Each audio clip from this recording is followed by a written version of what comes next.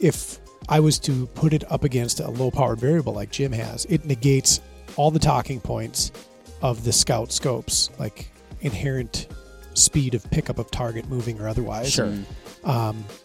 Because we start at 1x.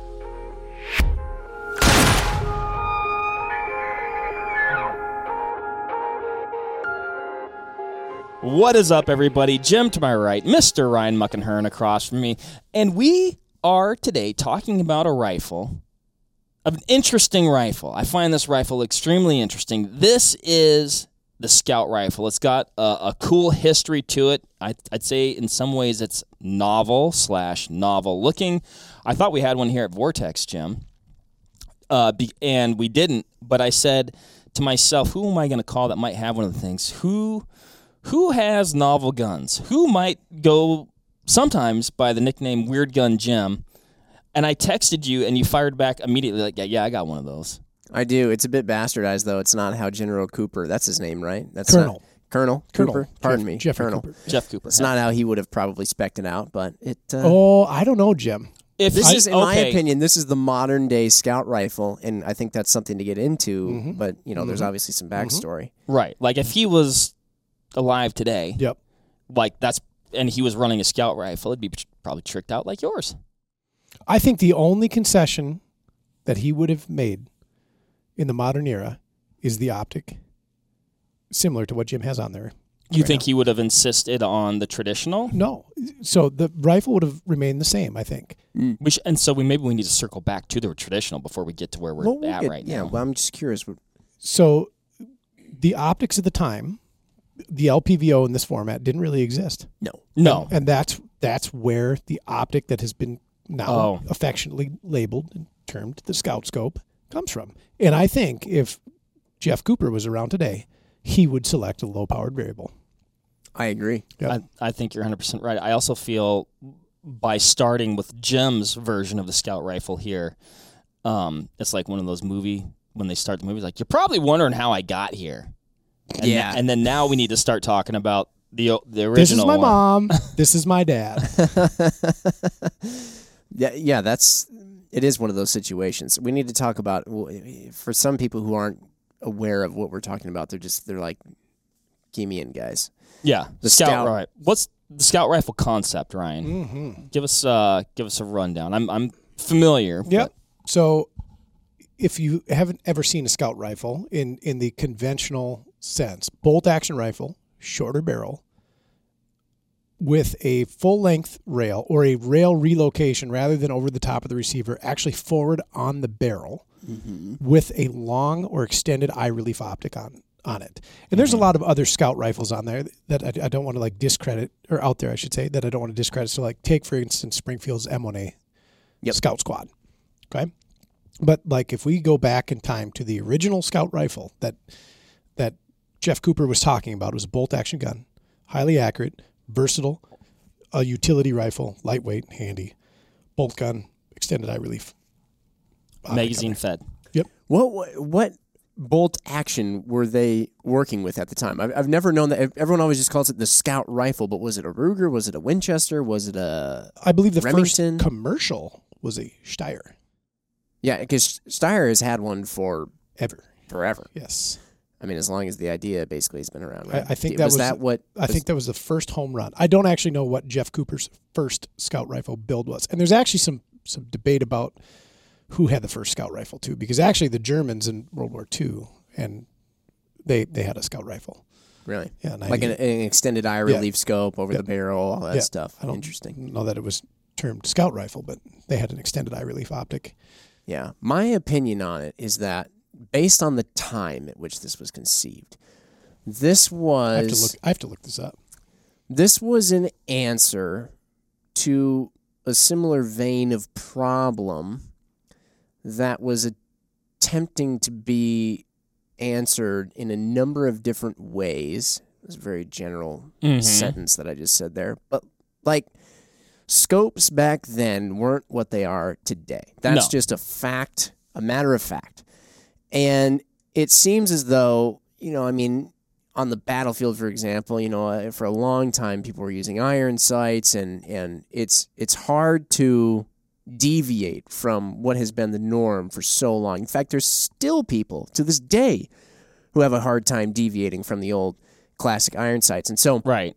Well, and that's something important to point out about this version. Like, it had to have a set of irons, and the forward-mounted optic. Like, right. It wasn't an either. It was an and was part of that. Yeah. Well, and that's kind of what I was thinking. It reminds me of peak under sights in some ways, because people started coming up with all these ways to have the scope be not the primary thing. Like, they weren't ready to put all of their marbles or eggs into that basket, right? Mm-hmm.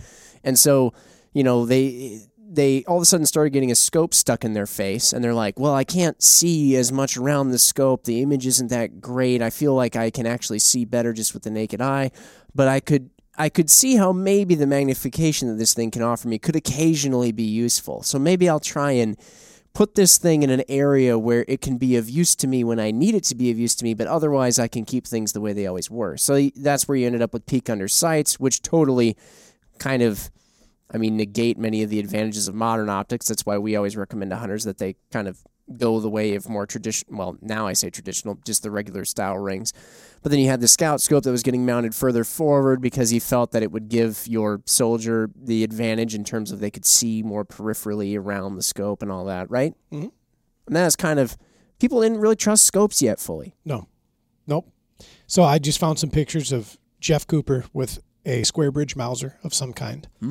It looked to be maybe a CZ, who knows, square bridge Mauser anyway.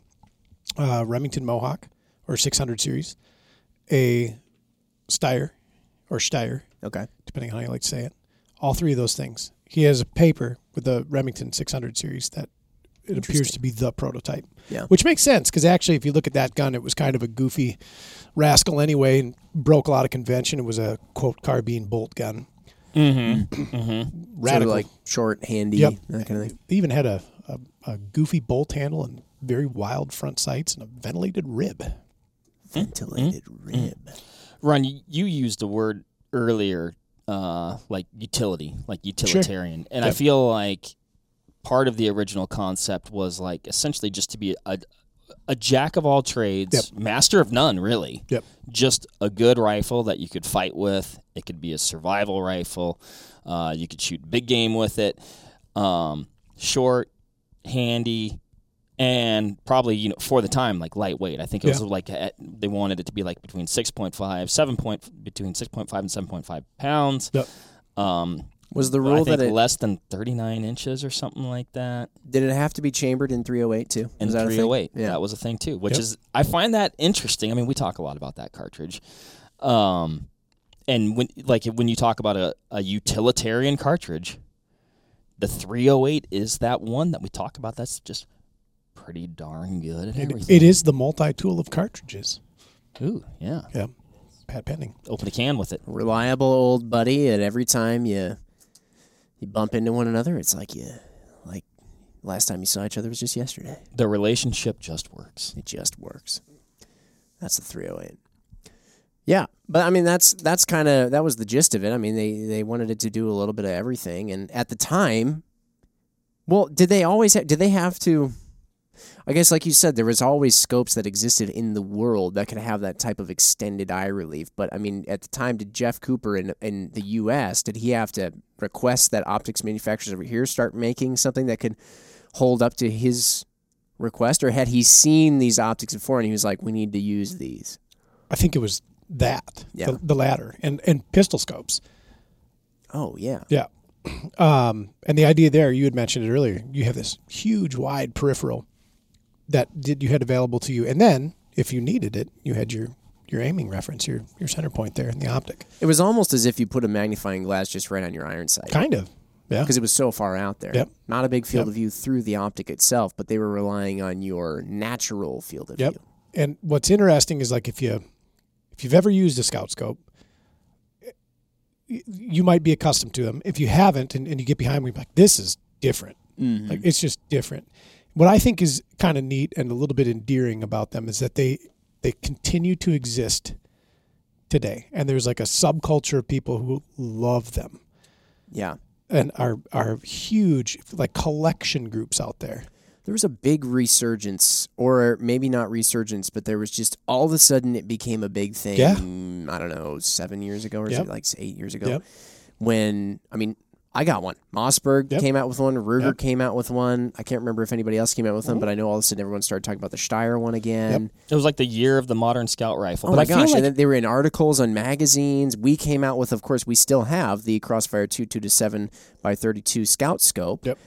With 9.5 inches of eye relief, because I mean it was like everyone was asking for one all of a sudden out of nowhere. Yeah, and scout rifles rather hadn't not existed. Yeah, that whole time. In fact, and Ruger had kind of done them twice. So prior to Ruger's Gun Sight Scout, which is like the famous one, and I believe if I'm going to tip my hat to a single manufacturer model that helped fire this insurgence up, it was the Gun Sight Scout rifle. It was very clever. It was a blend of modern and retro all into one. Detachable box magazine, AICS pattern. I mean, everything about it was cool. Mm-hmm. And it was on a gray laminate stock. And it was like, wow, that's very interesting. Prior to that, they had this rifle called the Mark II. I think it was called the Frontiersman or Frontier, which I'd actually sold quite a few of these, and they had them chambered in some interesting things, short action cartridges. And it never... you looked at it and you didn't think of it like a scout rifle. You looked at it as like a very just compact hunting rifle or like a youth gun because it was so small and handy and portable. But they actually had a quarter rib on there that they shared on their Ruger number 1, a single shot. So this quarter rib comes forward to the receiver, and then they had their integral mounting system that goes on there. Kind of like on the M77 or whatever? Exactly. And then they had their proprietary rings on there. And then you would mount an EFR, ER, extended eye relief scope on there. And that was always a thing, but it kind of got overlooked. And then they reintroduced the Scout concept as the Scout rifle, and people just went crazy for it. I remember that. It was just wild. It was like, we got to have a scope for this now. Yep. Jim, can you tip yours up there? I wanted to look at where you have, because on yours you have not a traditional scout scope. I don't have an extended eye relief scope on it. But where you have it mounted, though, I'd say is not a traditional spot for the rail, and I also, correct me if I'm wrong, Ryan, but in the original design, the rail did not go over the receiver island. No, this was a clever thing that I think Mossberg did when they came out with their scout gun, was because, or their scout rifle. I think they understood that there was a lot of people who were interested in the scout rifle concept, but there were a lot of people who weren't quite sure whether or not that's something that they wanted to full-on invest into yet. Yep. So they made the rail go from the end of the receiver and goes out, to the normal place you would expect it to, and then it carries on out over the barrel where it meets up. So you could mount either a traditional or a scout scope. I think that's a pretty nice way of going about it, because you have the flexibility. You don't dump all this money into a scout rifle, not really knowing what it's going to be like, find out maybe it's not your favorite thing ever, and then you're kind of stuck with it. Right. You can go either way. So I have, gone back to a traditional optic, but I did have a scout scope mounted up on it at one point, and it was interesting. Wasn't there a theory that one could engage, say, a moving target or engage a target more quickly? It was more of like a snapshot. Yeah. If you will. Instinctive shooting. You had the precision of the optic to assist, but you relied on your natural field of view and peripheral to acquire and then engage. Bang. Yeah. Have you shot a scout scope much, Ryan? Not much, but I've shot them before. I've zeroed them for customers and put them together. Do you feel like that holds water, that argument? I don't. I kind of don't either. But I say that without doing. Let me back up a little bit, right? So if I can put myself in the shoes of the 1981 developer of, if that was the year, the first scout rifle, early 80s. It was the most viable optical solution at the time out there to execute the concept. Red dots weren't necessarily a thing, not in the way that we think about them now. No, they still did have an optic like a red dot at that time, and actually way well before that. But from a variable powered optic, or I should say a magnified optic, that was the best technology available. If I was to put it up against a low powered variable like Jim has, it negates all the talking points of the scout scopes, like inherent speed of pickup of target, moving or otherwise. Sure. Because we start at 1x. And because most of these optics, if you tune your diopter correctly, it's a both eyes open affair in the first place. That's why we see low-powered variables so prolific in competitions like multi-gun or in law enforcement use or in military use, because it's like there's no scope there. You have a reticle floating in space, and you can engage at will, and you seem completely and totally unimpeded by the optic. I think if the low-powered variable existed in the format that it does now, then it probably wouldn't have been such a... You never would have seen that forward placement. I don't think it would have been a grandiose conversation. Yeah. They're admittedly kind of tricky to shoot well, because it is a different experience if you've been accustomed to like regular rifle scopes the whole time, because now you have your field of view and you have this very magnified point right in the middle of it. And it's just kind of different. Yeah. But once you get the hang of it, it's just like shooting a regular. It feels much more like you're looking at picture in a picture, yeah, instead of looking at just whatever you're looking at. Yeah. It's very difficult to explain. Yeah. But when you look through a regular traditional rifle scope with about 4 inches of eye relief, you kind of pull it up and you are in it. Yeah. Like you notice things that are happening around you, but definitely all of your focus is within the optic. And luckily, I think this is what I was kind of referring to at first, though. Optics are so good nowadays that that's not a bad thing. Nobody's complaining about that. I mean, especially, hey, I got my pinky up here. I got a Razor 1-6 on this gun. But, I mean, that scope, like you said, the body of it around it disappears. Yep. And you just... all of a sudden, everything about your vision is just better by looking through the optic, and you have a nice reticle there. And so I think that's kind of this has turned into, in a lot of ways, the Scout optic. I mean, heck, every time, I sometimes dabble in the YouTube world, Oh, yeah? I'll see various influencers who shoot guns and things, and they're doing things. Everyone's always talking about the recce build. I feel like recce is the new word for Scout. Sure. Oh, like, it's a sure. recce gun. You get your rattle can out. Oh yeah, you got to be rattle can. Yep. It's got to be 5.56. It's got to have 2-point sling on it. I don't actually know what barrel length everybody has determined as the recce setup. It seems to vary, but there are certain criteria about that gun, and the whole point of it is to be a gun that can do anything. Sure. And that's what they were trying to accomplish back then too with the Scout gun, and so that's what it's morphed into. And I think one of the things about Ryan, and this is where your gun knowledge comes in handy, especially. One of the nice things about still having a scope like this, though, I mean, I guess in some ways we've said, like, hey, the Scout concept absolutely has its place. It's super cool, but is it, like, mega advantageous? That's debatable. But there are some guns that you have to use something like this on. Absolutely. Lever guns, Yep. many lever guns. Yep. Like you said, the M1A. Now you can mount a traditional scope Yep. on top of that thing, and it's a bear and it's dovetails, and it kind of sucks. There's other guns that are escaping my mind that you'll remember. Right? So anything that would eject out the top. So you'd mentioned lever guns first and foremost. So if you're looking at a pre-angle eject Winchester 94, where they top eject, you cannot mount a modern rifle scope over the top of the receiver, at least not at the 12 o'clock position, right? They do have offset mounts. More often than not, you have to rotate the scope 90 degrees in order to make that work, and then your windage becomes your elevation becomes your windage. It's a major concession. And then there's just some inherent things like difficulty using that gun. So with the optic in that placement, if you then mount above the barrel forward of the receiver itself, presto. Yeah. So enter 2-7 Scout or any of the other Scout scopes that are currently out there. Certainly a viable option.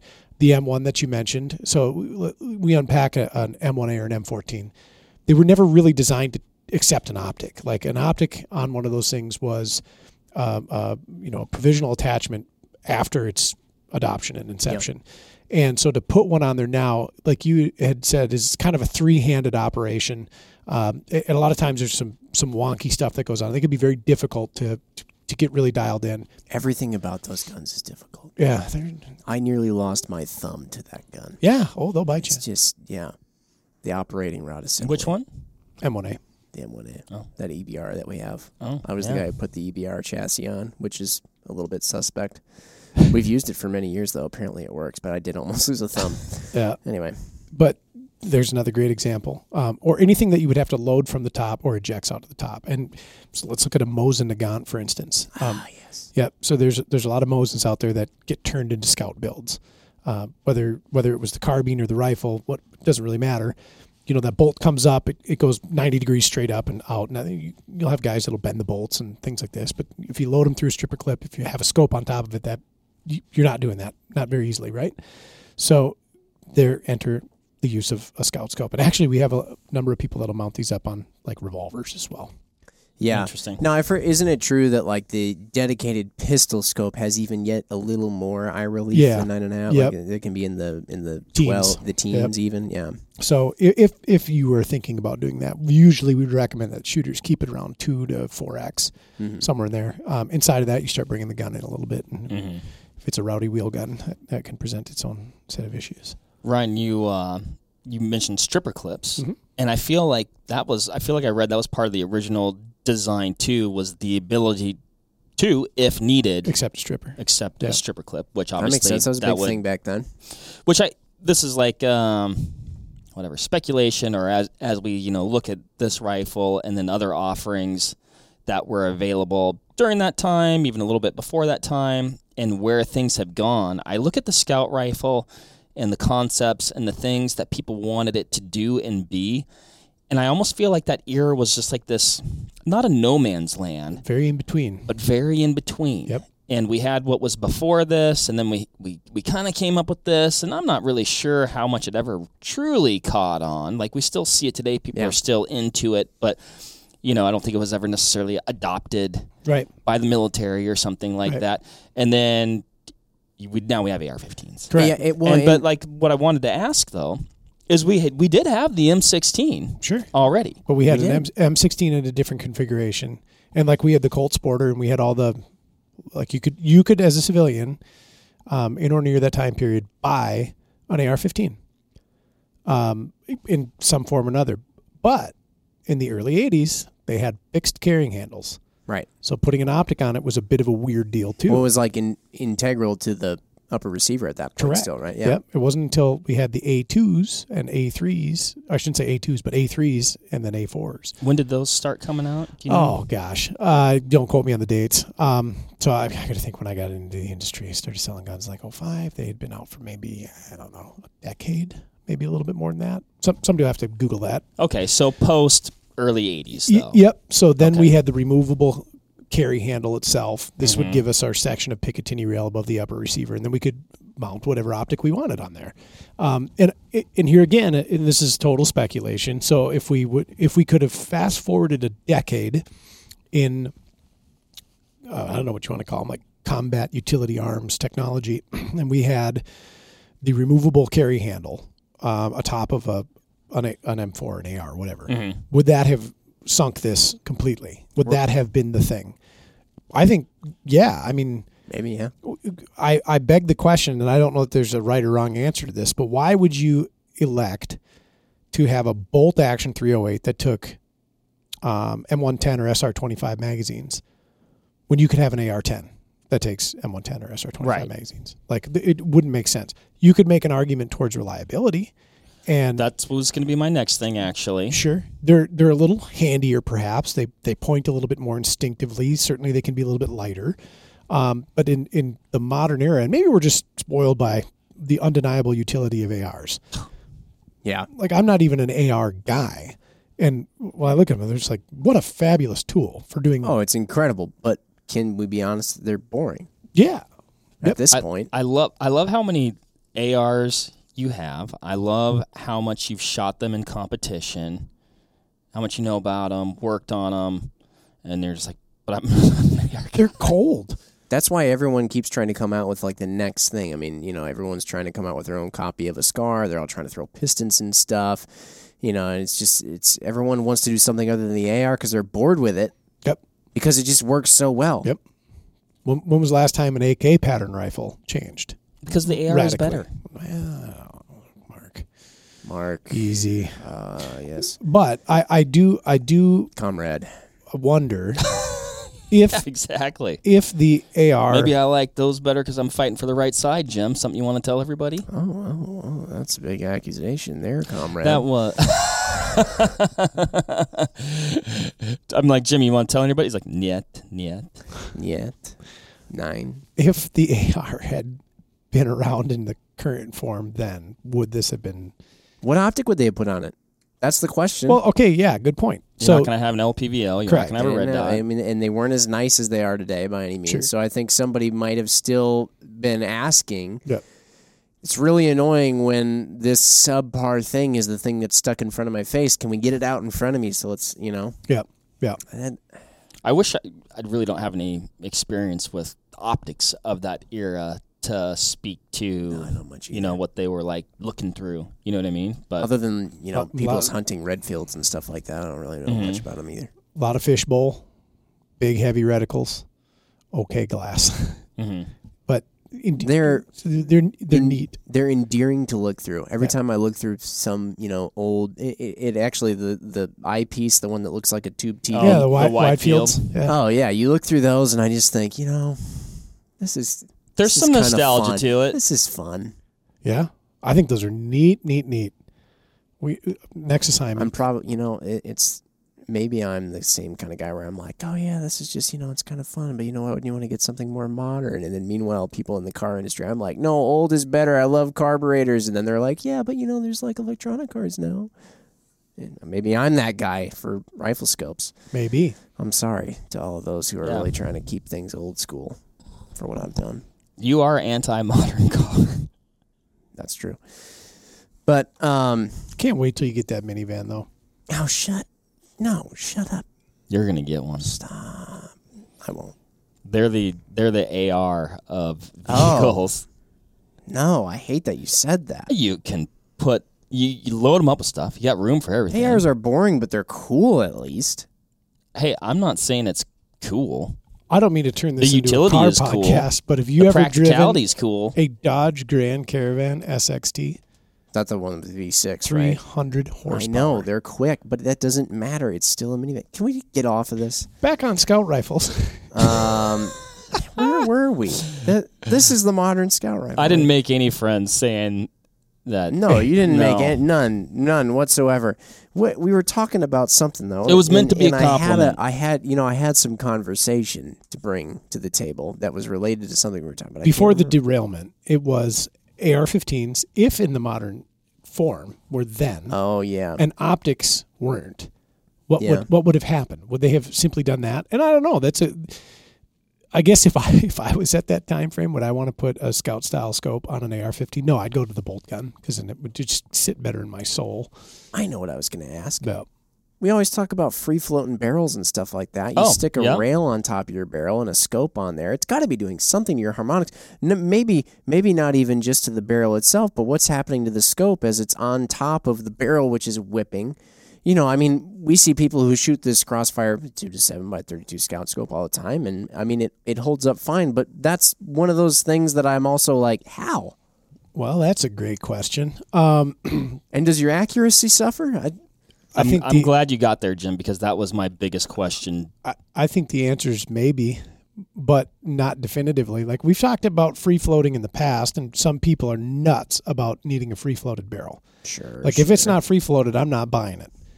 There are a lot of guns that aren't free floated. They are full contact bed, or they have strategic pressure points at the end of the form, or intermediately in the form, or forward of the shank on the barrel there. That's right. Yeah, bedded rifles always mess me up in that because they're the opposite of free floated. Right. And okay, let's unpack. And this is total speculation. At that time in our history, were we ranking a rifle poorly if it with a 2 power or 1.5 power fixed magnification extended eye relief scope shot a minute and a half at 100 yards? Would we be Right. totally acceptable? No, not at all. Well, and I would say even in some ways, particularly with this platform, Yep. the accuracy, Wasn't the precedence. threshold of what would be considered acceptable was not impressive. I think it was like 8 inches at 200 yards or something like that. Practical, right? practical accuracy. Exactly, but I'm saying maybe it was having an effect. I would have to think, just knowing what we know, that it was, but I think it was still probably performing within the threshold. They're like, yep, that's doing what it's supposed to do. That's my expectation. That's what I wanted to get out of it.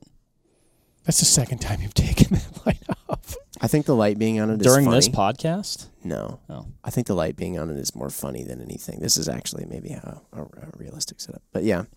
Yeah. A lot of people putting the laser on their scout rifle.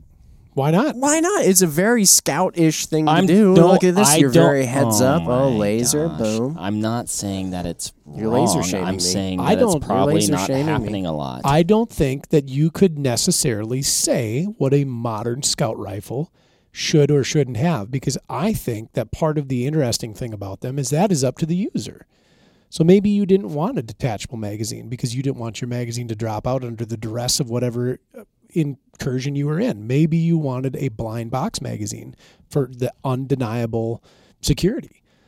Maybe you wanted to feed it from stripper clips. Maybe you wanted to feed it one at a time. Maybe you wanted a bayonet lug on it. Who knows? I think that Jim's build here is kind of cool. I wasn't attacking. I would have left the flashlight on there myself.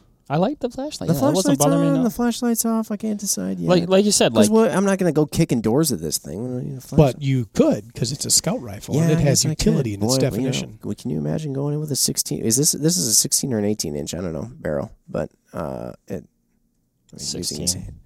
Yeah. 16? 16. Can you imagine going with a 16-inch 308 bolt gun kicking doors? Better than a sharp stick. Get on the ground. Don't move. Get on the ground. Stop moving. Get on the ground. Bang. Bang.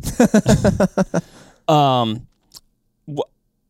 recall seeing also a provision to be able to store things in the stock, Ryan. Are you thinking of the M6 Scout or a Bolt?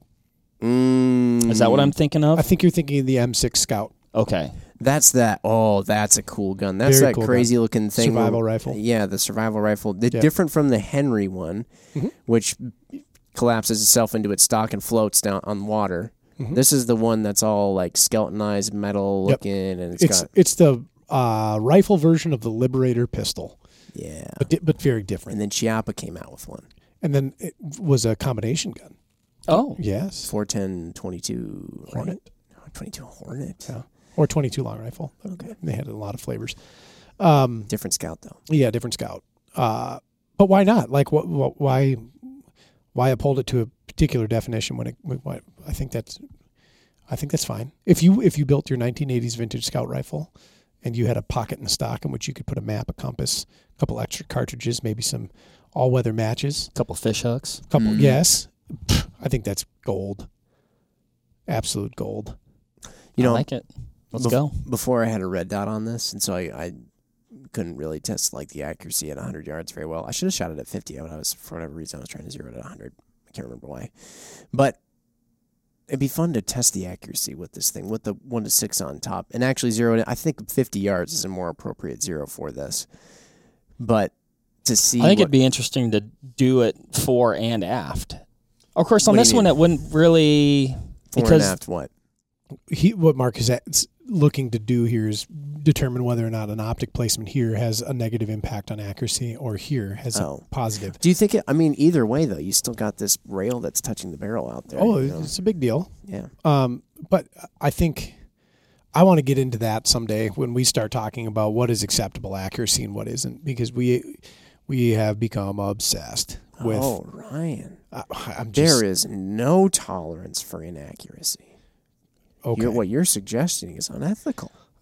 I am not. What you're suggesting, Ryan, is actually you're suggesting that you're all right. We are. We are okay. spoiled with accuracy you're these days. Okay with failure, and Ryan? I love it. You know how I feel about mega high BC and the discrediting of a given projectile or cartridge because it doesn't have some number associated with it that it's, super fast or super high, whatever. What do you think all the 7 rim mag guys are thinking right now when you just said that?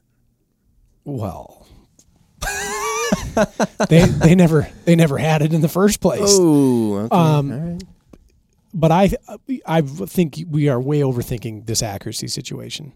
Like if I could shoot a minute and a half, if I could shoot depends on what if I could shoot you're doing. If I could shoot 2 minutes of angle with decent ammunition at 100 yards, or if I could let's just say not at 100 yards, let's just say 2 minutes of angle with that, and I'm looking at the application of the rifle, like how far are you going to shoot with a 1.5 or a 2.5 power fixed optic? Right. That's what I'm saying. It's within the expectation of I think it's fine. the person for what they're doing and why they have this rifle. How far are you going to shoot, though? What are you shooting at? Well, correct. Is it, I mean, bad guys like a war or something, or is it animal? Sure. Are you asking the question? Well, I don't know. I mean, that's something that you also have to figure out, when you're like, well, how far am I going to shoot 1X optic? Because you have competition guys who are forced to shoot 1X optics at 600 yards sometimes. And so they're like, well, maybe that far. Yep. But, yeah, the accuracy standard, that is an interesting point. Oh, I think about it every day. That's a can of worms there, Like, right? why is that? I That's can't a even can believe of that worms. we're absolutely blessed by it. Like, how could this be a problem for you? This is what we're doing right now. I don't think it's I kind of want to unpack it's a problem for him. It's not, because I love good shooting rifles. Yeah. But What constitutes a good shooting Like, rifle are you for talking about it just within the context of the scout rifle? Because I'm talking- then I think we're saying the same thing. I'm talking about it in general. What constitutes a good shooting rifle for you, right? Consistent Consistent. is more than anything. Because every so often I'll pull a 10th out of my backside. Like I'll lay down a .1. I don't deem that rifle. Oh, out of your back. Oh, okay, got it. When I'm shooting. Not literally. Yeah, no. I was like, what are you removing? Spinal material or something? Like, no, like I'll shoot a 10th on the range. oh yeah. And I can't say that rifle's a 10th MOA gun. Oh, sure. That's ridiculous. Yeah. If I could do it 20 times in a row, Sure. and my deviation was nil, well, that's a 10th minute gun. That's a pretty special gun. But I think I shouldn't be obsessed with that. And I shouldn't deem a rifle that shoots 3/4 minutes of angle extremely consistent somehow worse, or even 1 minute of angle. 1 minute of angle for me as a hunter is like, that's outstanding if it does it. That's a great place to start. Where do start. you like your consistency to lie? Is it primarily in the accuracy side of things? Is it in muzzle velocity side of things? Is it in? I think all of those things are together. There's one. Yeah. Are you going to come up someday with one specification that can be put on a gun that's like a oh, this scores X amount of Ryans. Okay. What's the Ryan on that gun? Oh, my gun shoots 5.5 Ryans.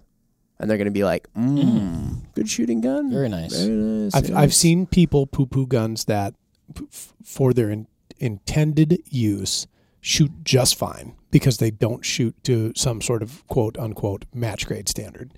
And I think that's silly. It is really annoying when you are like, hey, I got this really cool lever gun. Look at this group I shot at 100 yards. It's really awesome. I had to load this ammo to get it to shoot this way, and it's like a group, that big. And then some guy comes out of nowhere. Trash. I got a gun, and it shoots one hole. Yep. And like, okay, what is that? Your $12,000 PRS rifle? Cool. And I that's what I'm talking about. Like, I don't think that's a good deal. Right, but in contrast, though, if I've got a $12,000 PRS rifle, it better be shooting. Sure. Yeah, it better be a half-minute gun. Better be. Sure. Better be. Sure. I agree. I think maybe, though, the expectation has been somewhat unrealistically set. I get that way sometimes, because over time we've grown accustomed to a certain standard of living, and you want that precision. If anyone has, it's Mark. Sure. I understand.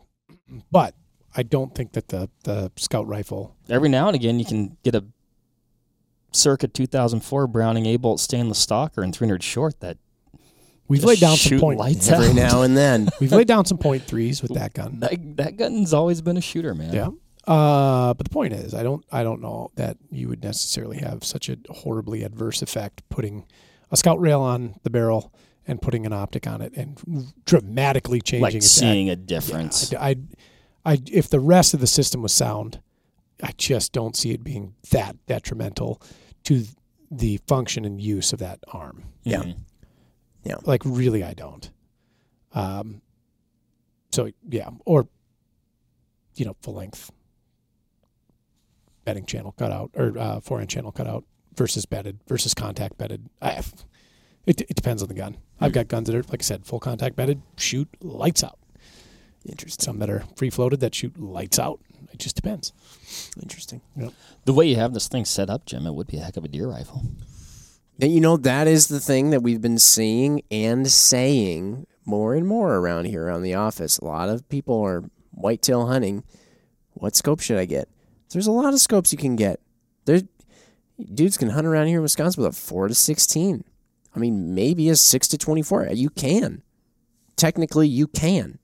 But I've been seeing more people hunting with low power variable optics, 1 to somethings, and we've been suggesting it more. Because why not? This thing here, yeah, you could go out and shoot deer with this thing. I suppose if you really wanted to make sure a coyote was very dead, you could shoot, that with this thing. You could, I don't know, you could do all kinds of stuff. It's a 308, Jim. You can do whatever you want. You can do anything you want. Well, so now that you mention that, I'm wondering, I'm kind of working on a little build right now in my head, and I'm wondering if I'm just making a modern scout rifle. Are you? And what are you doing? What does it constitute, this build that you're doing? I'm actually really curious. You usually buy old, interesting guns. You're building something right now? That doesn't happen that often. Kind of. Okay. So I'll tell you what it is. Give some all right. I'll tell you what it is. Got some friends on the European continent that do a lot of hunting in terrain that's not dissimilar from ours here in south central Wisconsin, where we have a mix of heavy timber and agricultural land. Sure. So you have shot opportunities from 12 yards to, I was with Eric 2 weeks ago. I shot a deer at about 2 1/4. Sure. Yeah. And one of them said to me one time, "Why do you have such big guns in America, like big rifles?" And I had misinterpreted the question, and I thought what he was talking about was cartridges. And I'm like, well, you've got these large critters like elk and moose and caribou. And he's like, no, not cartridges. He's like, we have elk, moose, and caribou in some form or fashion, like a red stag instead of elk. He's like, I'm talking physically large rifles.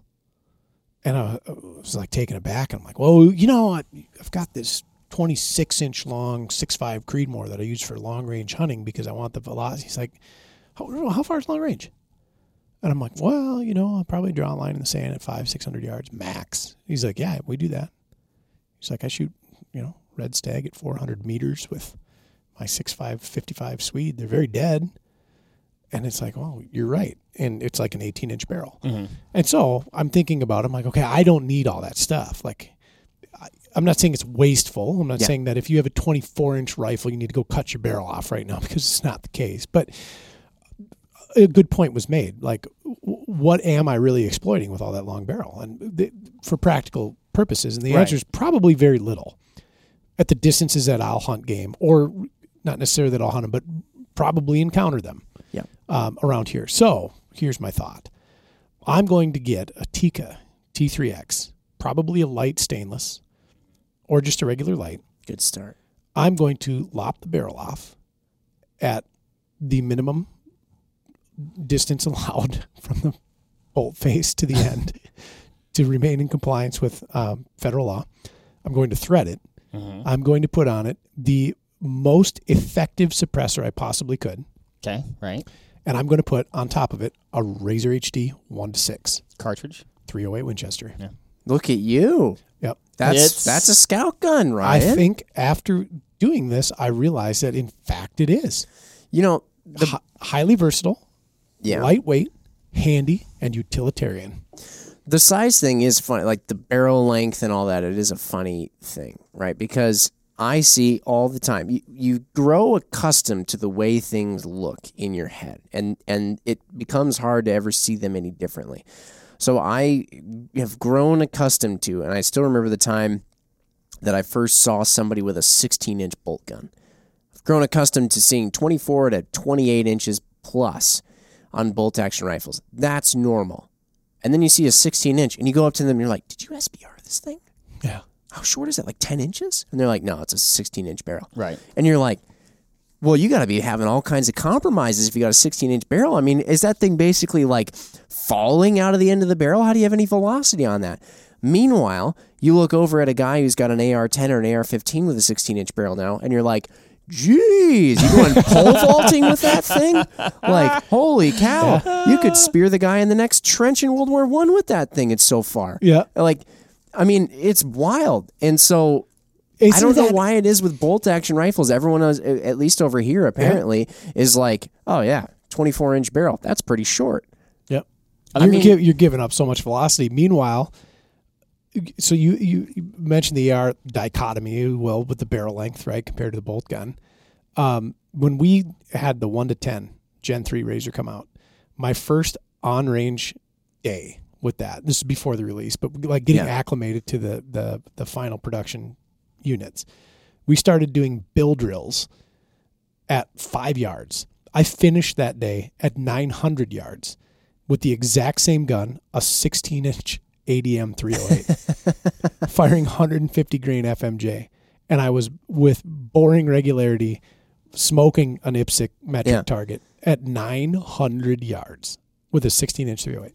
Chris Urruti has been on the podcast before. He's one of the Edge instructors. He has a Daniel Defense Mark 18. He won't let anyone forget it that he has one because he loves that thing. And it's got a 10.3-inch barrel. It's 5.56, and he regularly shoots targets out to 600.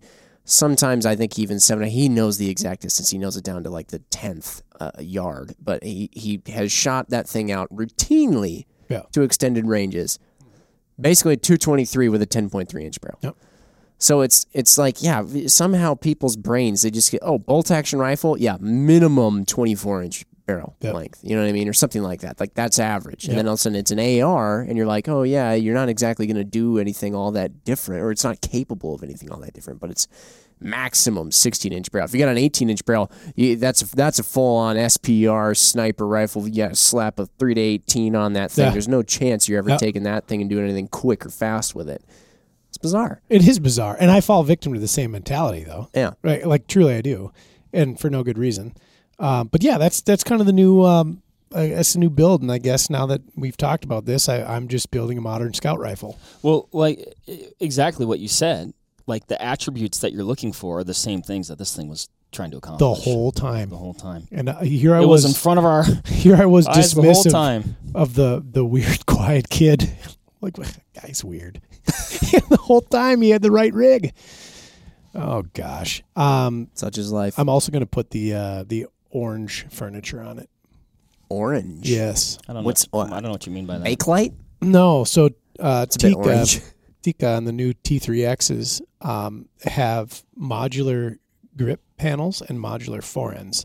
Okay. And so they make grip panels in 1, different colors, and 2, varying degrees of like vertical position. Yeah. So you get like a sporter. It's got like a swept grip like that. And then you can get a basically vertical. Yeah. But it's not, you're not changing the rest of the stock to like I think like an A5 pattern. You're not doing that. Oh, does it only comes in here more so? No, it's like, so you have a much more vertical grip presentation. But then how does the rest of the stock stick out from there? Same.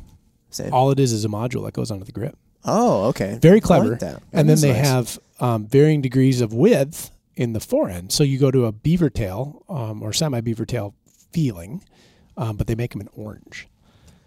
Blaze orange? Blaze orange. And you're gonna do that. Extremely. That seems so unclassic. That does, that's. I don't think I'm. It seems not. It doesn't seem Ryan. I don't think I won't like it. It's just that I'm surprised to hear you say that you're going to do. Yeah. That. The only reason I'm thinking about it, I saw it in a catalog one time, and it was a Scandinavian hunter who had. That's what made it okay. Oh yeah, who had that setup, and that he gave you permission. Right when I saw that, it had the orange bolt handle cover too. They've got like a knob, like a ball that'll go over the bolt knob, large in diameter, orange. And I looked at that and I'm like, my gosh, that's cool. I hope we get to, when you're done with this thing, we got to do a podcast all about it, have you talk us through it. Yeah. I'll say this, I do like, most of my knives these days, like my hunting knives. High-vis, man. Dude, all about it. Yep. Oh, if it's ever a nice piece of equipment, I do tend to like it in a more of a high-vis color because otherwise I lose it. I should get some orange fishing rods. You ever set a fishing rod down? Whew. Oh, on the banks of like the Red Fork of the Powder River? Yes, I have, Mark. Is it still there, perchance, no, or somebody picked it up? It was located, but thankfully only because I found my trail through I don't know what kind of grass it is that grows on the banks of those things. And there it was. My brother and I were fishing cutthroat in this like creek that was like in the middle of the swamp. Like it was a pretty gnarly hike getting back in there. No trail, Yep. Surprised I came back. But we'd done something, and we set our fishing rods down, and we spent a good part of the day trying to locate our fishing rods. I'd love to see if we can actually somehow bring this back to the Scout rifle. It looked Well, like Ryan so was that's what I about want to know. I want to ask. We're too far. So that's my change that I'd make to make that style of rifle suit my needs. Mm-hmm. And I'm hoping that it wasn't necessarily a hard, fast rule that you had to have the Scout rifle do X, Y, and Z. I hope that it was like mission specific, because I don't know necessarily that there was an intent behind it. Like it had to be this model doing this thing. Well, I think if you're like, it's kind of like when people do like clones these days, Sure. right? Like if you were gonna essentially like clone like the quotation mark quintessential Scout rifle, Yeah. it's not going to be to have some of these more modern attributes, I guess. Sure. But I think everything evolves over time, and what you're seeing is people like, yeah, I like the, and I guess by attributes I'm talking about the physical attributes, right? But people still like the functionality of what those attributes offered. It's just you can do it differently and better now. I want to know what you would do and what you would do. Well, who would it be? Yeah. For what? Your Scout rifle. Or is this your example? Oh, this is it. Okay. No changes made. I've had this Mossberg for probably whenever they started making these things, 10 years ago, 12 years ago or something like that. I feel like it's been a long time. Maybe I'm overestimating. But this setup, I actually like this gun a lot. I like the way, like the ergonomics of it. I like that they gave it a synthetic stock. I like that it takes AR-10 magazine. So this is literally a Magpul P-Mag in here. I do like the fact that it is flexible in terms of having that long rail, so you can mount a traditional optic on it, or you could mount something on the forward end of it. Instead of an optic, I have put a laser on it, and that may be laughable to some, but for me, I'm like, okay, Mike Griffin down at the range got me into the world of night vision, which is fascinating, and so now I always want to be able to shoot at night, and so having an IR laser, and this actually also has a Viz laser on it too, but having that capability on is very, I mean, it's kind of neat. I like that it's threaded barrel. I could put a suppressor on it. I think I will. And yeah, this is the setup. The mount's a little odd, I guess. I saw it at first and I was curious, but then I saw the designator on there and I thought, oh, well, that's to see over the top of Gets the scope over the laser, gets the scope over this funny little dovetail rear iron sight that you have. But then I fixed it all. I didn't have to worry about eye relief because I got a Bradley cheek rest on the back. Shout out, Brad. There you go, Brad. There you go. What's yours, Mark? What's your Scout rifle? I mean, my Scout rifle, if I was going to try and accomplish the things that the original was working to accomplish, it'd be an AR-10 with a Gen 3 1-10 on top. Yeah. I guess, I still have an element of nostalgia by still sticking with a bolt gun over here. I've departed about as far as you can go from a bolt gun. I literally even have Magpul P-Mags that you can stick into it without going to an AR. It has a bird cage. And it has a bird cage flashlight. I've gone as close to AR as one can go with a bolt gun, 16-inch barrel, without actually doing it. So I'm hanging on to that nostalgia, but you've gone full. You're never afraid. I don't think that's invalid. Mark's never afraid to go the modern route. Yeah, I don't think that's invalid because I still think if the technology existed, that would be the route that I would have taken. I agree. The convergent evolution paths would have led there anyway. Mm-hmm. Yeah. I think that's spot on. Yeah. By the way, Mark, tires on your Tundra look pretty bald. No, they've just always had no tread. They came that way. We had freezing rain last night. I've got gray tires. It was fairly sketchy. It took me a little bit longer to get home yesterday. Yeah. Bridges and were, up the driveway. I bridges put were it bad. I put it in 4 to get up my driveway. Yeah. I had the Hilux hanging tail on every corner. It was great. And a Scout rifle in the back. Scout rifle. Well, awesome, guys. Well, this was fun. Yeah. I enjoyed it. Yeah. I'd be curious to know. I don't get a chance to respond. There's a New Year's resolution. I don't want to say it because then I might have to not have to do it more, but then I might have to be accountable for it. We get a lot of great comments. I don't get to respond to all of them, but I do read most of them, I'd say, and I love when people comment. We get podcast ideas from the comments. Yeah. And I'd love to know other folks' perceptions on scout rifles. Do they have one? Have they always liked them? Do they think, bah humbug, that was, never should have been a thing? Are they looking at getting one? I hope I see a bunch of lever rifles show up in there too. Oh my gosh, Ryan. Those lever guns with the scope over the barrel, that's awesome.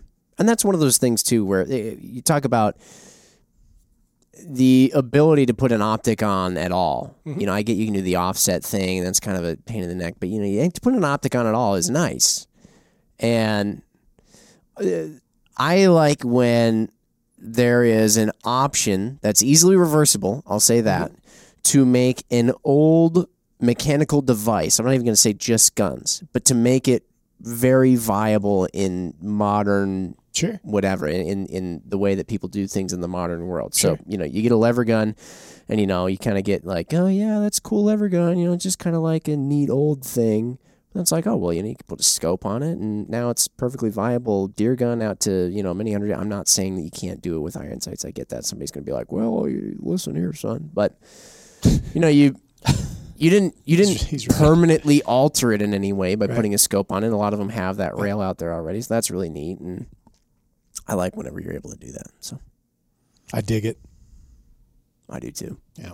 Anything else? You know what? I'm surprised that I was building a scout rifle in my head this whole time. All this time, you didn't even know it. Yep. Yeah. My stars. Awesome. Let's go shoot this thing sometime, Jim. We should. I'd like to see how accurate it is. We should. All right. Thanks, everybody, for listening. Take care. Happy hunting and shooting. And we'll catch you on the next one. Bye. Bye. See ya. There you have it, folks. Thank you very much for listening. As usual, give this video a like if you liked it, comment something below, and give us a subscribe to the Vortex Nation podcast channel. It would mean a lot to us. Also, why don't you give us a follow over on Instagram while you're at it, at Vortex Nation Podcast. We'd love to hear from you over there, and we'll keep you updated with all kinds of cool photos and videos from our adventures that we do here. Otherwise, we will see you on the next one. Thank you again. Happy hunting and shooting, everybody. Have a good one.